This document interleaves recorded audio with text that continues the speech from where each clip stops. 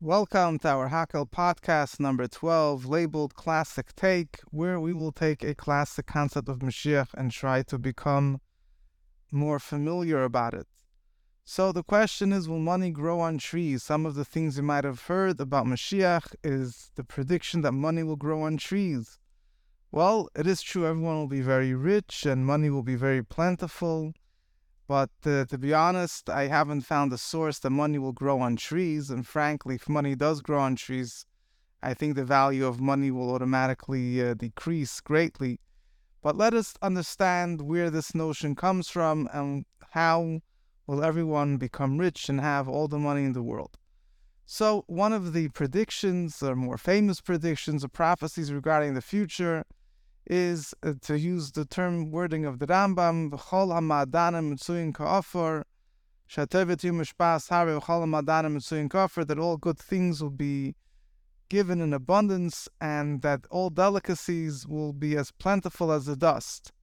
And delicacies could refer to things that we eat, but it also, by extension, means obviously if everything is so available, then everyone has enough money, there's no poverty, everyone has whatever they need. Now, exactly how will everyone become, will we become rich? How will everyone have what they need? So there are a few explanations, and they are very different conceptually, as we'll soon see. So just discuss some of the ideas that are behind this whole, behind this idea that when Mashiach will come, everyone will be rich, which led to the coining of the statement that money will grow on trees. So let's start from the beginning. In the prophecies, the truth is already in the Chumash. The Torah doesn't describe much about the redemption in so much detail, but the Torah does say that when Mashiach will come, Hashem will gather in the exiles. It says, Ve'tivcha v'hirbecha me'avesecha. Hashem will do good for us more than He did with us, more than He did with our ancestors. And that is one of the sources, that there will be abundance of all physical goodness in every way possible, in addition to other verses that describe all the blessings that will be in the future. But in the words of the prophets, Yeshayahu Hanavi and other prophets, they speak about the great wealth that the Jewish people will have. And for example, we have the famous Psukim, how it says that the Beis Hamikdash, Yerushalayim, will be built by special stones, precious stones and gems. There are some of the haftarahs we say during the weeks following Tisha B'Av, Samte Katke Shimshei Sayich, V'Sharayich Lavnei Ektoch, various psukim speaking about how the walls of Yerushalayim, the Beis Hamikdash, will be made of precious stone. And there's other verses Yeshayahu explains how it says how the nations of the world will be bringing gold and silver to the Jewish people. It says that they will continuously bring treasures and wealth for the Jewish people, and which will obviously make them very rich. To the extent, there's another pasuk in Zechayahu. It says, "Lo ya'od Knani oid b'veis Hashem." There will not be a Knani anymore. In one interpretation, the Gemara Masechta Pesachim says, what does it mean? Lo yeh Knani ein kan oni. There is no poor person around. So when Mashiach will come, no one will be poor. Furthermore, if we want to bring a comparison to the past, the precedent in the past, when the Jewish people left Egypt, they left with extraordinary wealth. The Medrash says that even an ordinary Jew had a huge amount of money that both from the gold and silver that they borrowed from the Egyptians when they left Mitzrayim, and then even more so from what they found after the splitting of the Yam Suf, what the water washed ashore, its precious diamonds and gold and so on and so forth. And if this is what happened when the Jewish people left Egypt, how much more so will be when the Jewish people will leave this exile? We know that the coming redemption will be much greater than the exodus of Egypt, so how much more so there'll be a great wealth that the Jewish people will have. So these are the different verses and sources, just to quote a few, that explain how the Jewish people will be rich. And these verses are specifically related to the Jewish people, as we'll soon see. I'm not saying that the world will be poor, but in other words, A number of these explanations, as we'll soon see, are focused on the fact that the nations will be bringing wealth to the Jewish people for various reasons, as we'll soon see. So this is focused specifically on the great wealth of the richness of Yerushalayim, of Eretz Yisrael, of the Jewish people. Now, there are various different midrashim and sources that explain how they will be rich. I just mentioned some psukim that are speaking about how the nations will bring a lot of riches, and we find a number of sages also speak about the many presents that the nations of the world will bring for Mashiach, and there are a number of explanations of why the nations of the world will be doing this. One thing is they're bringing a present for the Jewish people. They're going to appreciate the greatness of the Jewish people. They want to bring them a present. Other sources explain that it will be the Jewish people, the nations of the world will return whatever they stole from the Jewish people in the past. There's a long history of things that they stole. Not only they'll return what they took, but they'll give it with interest. Imagine interest accrued over thousands of years will be quite a large sum, to put it mildly. And the nations will return this to the Jewish people. For example, it says that Esav, right, there's all the presents that Yaakov gave to Esav that speaks about the Torah enumerates in the beginning of Parshas Vayishlach. So it says that all these presents will be returned to Yaakov, plus everything, everything that grew. Yaakov gave Esav a significant amount of animals, and obviously these animals were produced, and Esav became wealthy from them, and then whatever wealth he got from that helped him acquire more wealth in other areas. So everything, the animals themselves, the value of those animals, plus everything that grew out of it, all the wealth that Esav got out of that will be returned to Yaakov. So obviously that will be a large chunk of the wealth in the world. There's other sources which speak about different treasures that are hidden in sea. There's different ships that have sunk and other things that will be revealed when Mashiach will come to the Jewish people. Also speaks about how it's an interesting medrash that says how Yosef in Mitzrayim, he hid, right? He got all the gold and silver of his day that the Egyptians brought him in order to buy food. So it says that Yosef divided it, Yosef hid it in three portions. One was revealed to Kairach, that's how Kairach got rich. One was revealed to Antoninus, the Roman Antoninus, and the other, which is discussed in the Gemara. And another one will be revealed to the tzaddikim in the future, the Jewish people in the future.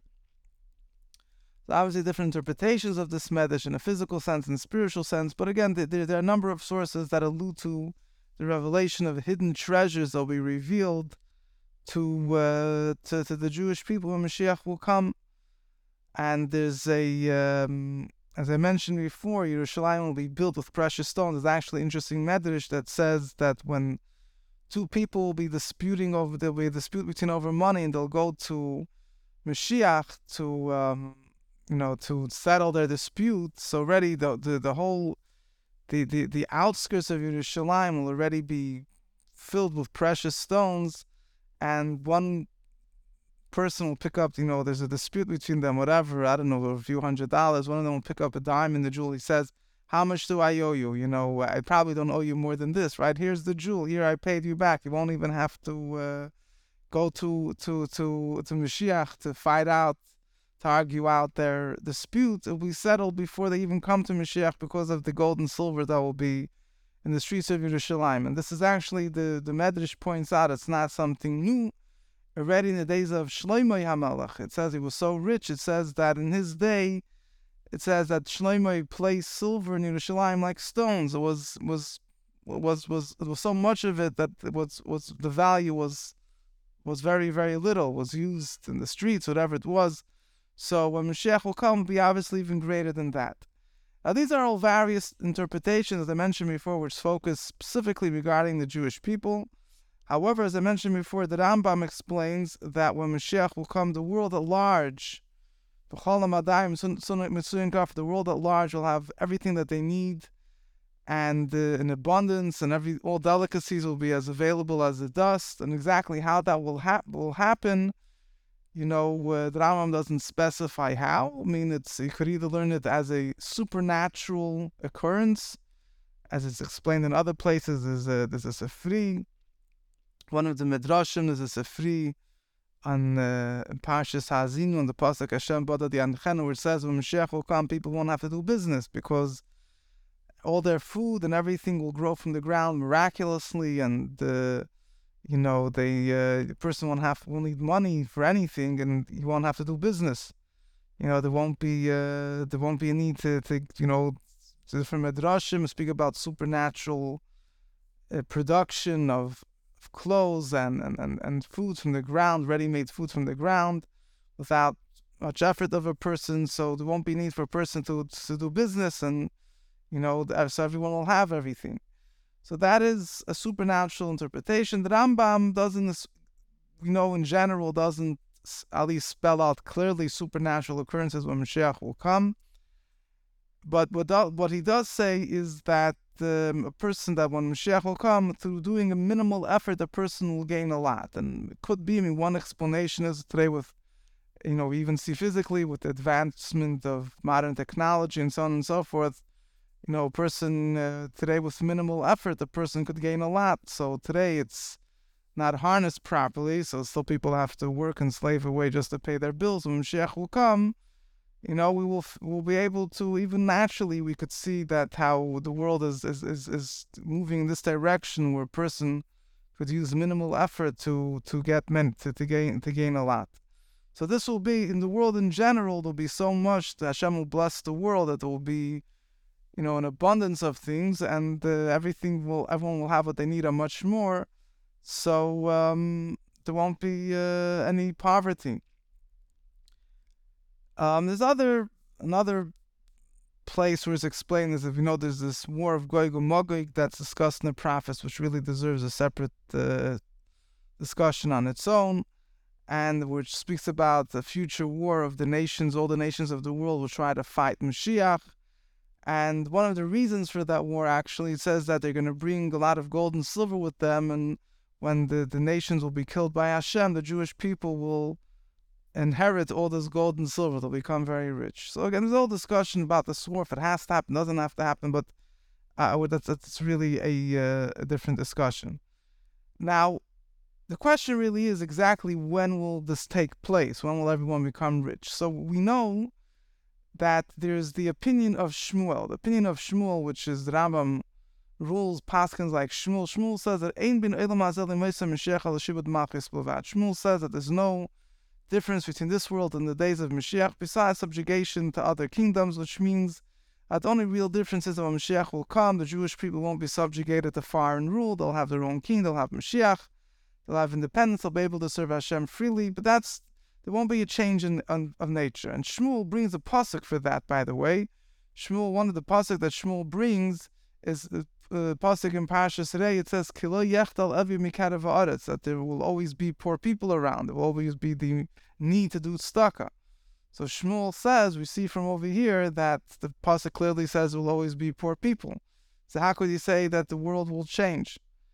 The Rambam rules like Shmuel. The Rambam still writes, by the way, that regarding this detail, he seems to imply that everyone will be rich, everyone will have whatever they need. One possible way of explaining this, of reconciling the two, is the Rebbe explained we're talking about two different periods. In the first period, right after Mashiach comes, there will be many people that will be rich, there will be an abundance of things, but there will still be some people that might be poor, that will have at least less than they need. So for those people, there will still be a need to do the mitzvah of tzedakah. However, in the second period, after Mashiach comes, the supernatural period, after the Tchias HaMesim, resurrection of the dead, so then the nature of the world will be a change of nature. The world will change to the point that it won't be possible that anyone will be poor. It won't be possible that there will be people lacking what they need. So that could be one way that when the Rambam says that there will be great abundance, in a number of places the Rebbe says that's referring to the second period. And the fact that there will still be poor people is referring to the first period. And that's one possible explanation. It's not clear cut because, in some places the Rebbe learned that the Rambam's description that there won't be a lack of anything is already referring to the first period. But either way, it seems that there are periods and stages in how this will take place. But either way, definitely we see that one of the future prophecies, which even right away will take place, is how the nations of the world will be definitely a big increase in what people have, and definitely the Jewish people, and will have all the abundance that they need. Now the question is, what is the purpose of all of this? What's going to be the need for all this great abundance? Isn't it enough for people to have just what they need?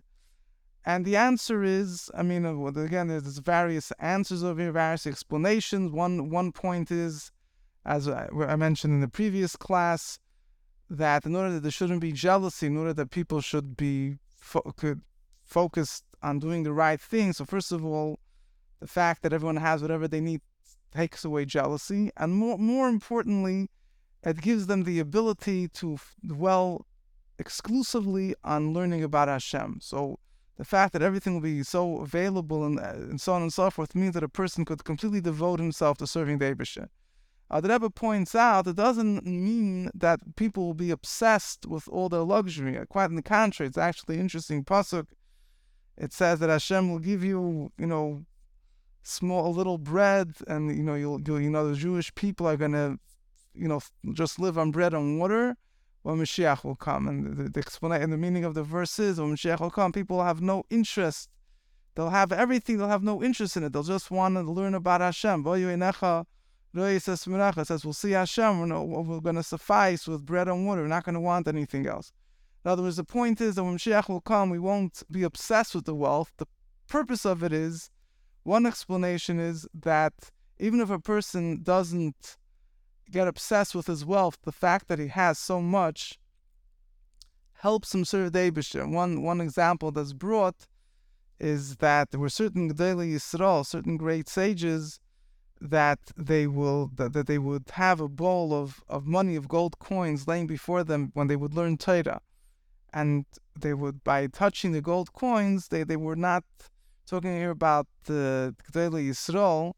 They obviously didn't have any desire for money, but it says about the Tzemach Tzedek would do it, and it's brought down the same thing about Rabbeinu Tam, that they would have a bowl of gold and silver. It's poyel harchava. The fact that there's physical abundance opens up a person's mind. The fact that a person has so much, even if he's not enjoying it, he's not pursuing it, he's not obsessed with it, but it makes him, the fact that there's a certain harchava sadah, a certain broadness of a person's intellectual capacities, that he's able to learn better and think clearly and so on and so forth, which is a positive advantage of having so much. The physical abundance that we'll have will not, usually sometimes said it's not good to be so rich, because then a person gets obsessed and he gets egoistic, and even if he's not egoistic with his money, the money takes him away from serving the Eibusher. When Mashiach will come, there won't be a problem at all. People will be so devoted to Hashem, the money won't disturb them. However, on the other hand, the money will enhance their service of Hashem, because by having all these things, a person will be able to, broaden his mind. He'll be able to understand Torah better. There's another explanation that is explained, that when the Jewish people have all this riches, it will highlight their value in the eyes of the nations of the world. In other words, when Mashiach will come, the advantage of the Jewish people, that they're serving Hashem, that they stuck to the Eibusher throughout the exile, will become revealed. And this will, even if the Jewish people won't need the riches for themselves, the fact that they will have it will highlight their advantage in the eyes of the nations of the world. They'll see how Hashem is, rewarding them for doing the right thing, for sticking to Him throughout the Galus. So this is the some of the background of how we will become rich. What will the riches be used for? There are a number of other interesting discussions with this. First of all, there's a question: how will we fulfill the mitzvah of tzedakah when Mashiach will come? And there's a number of answers given. One answer is that the Rebbe says people will fulfill tzedakah in a spiritual way, which means that if someone knows more than the other, even though Mashiach will teach Torah to everyone, but still there'll be differences in how much people understand and internalize. If somebody understands more Torah, he'll teach it to someone else, so he'll fulfill the mitzvah of tzedakah in that way.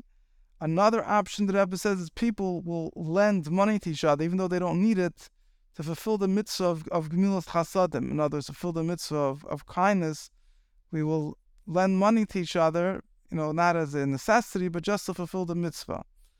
There is other answers. Examples, so some people will say that we'll give tzedakah to the nations of the world. There's a whole discussion if there is a mitzvah of tzedakah, giving tzedakah to non-Jew, but that's one answer that's given.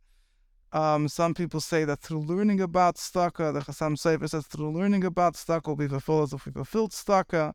Just like now, we don't have the Beis HaMikdash, we learn about the Beis HaMikdash. It's as if we're building it. We learn about Karbonos as if we're bringing Karbonos. So too in the future, when Mashiach will come, we'll learn about tzedakah as if we're bringing tzedakah.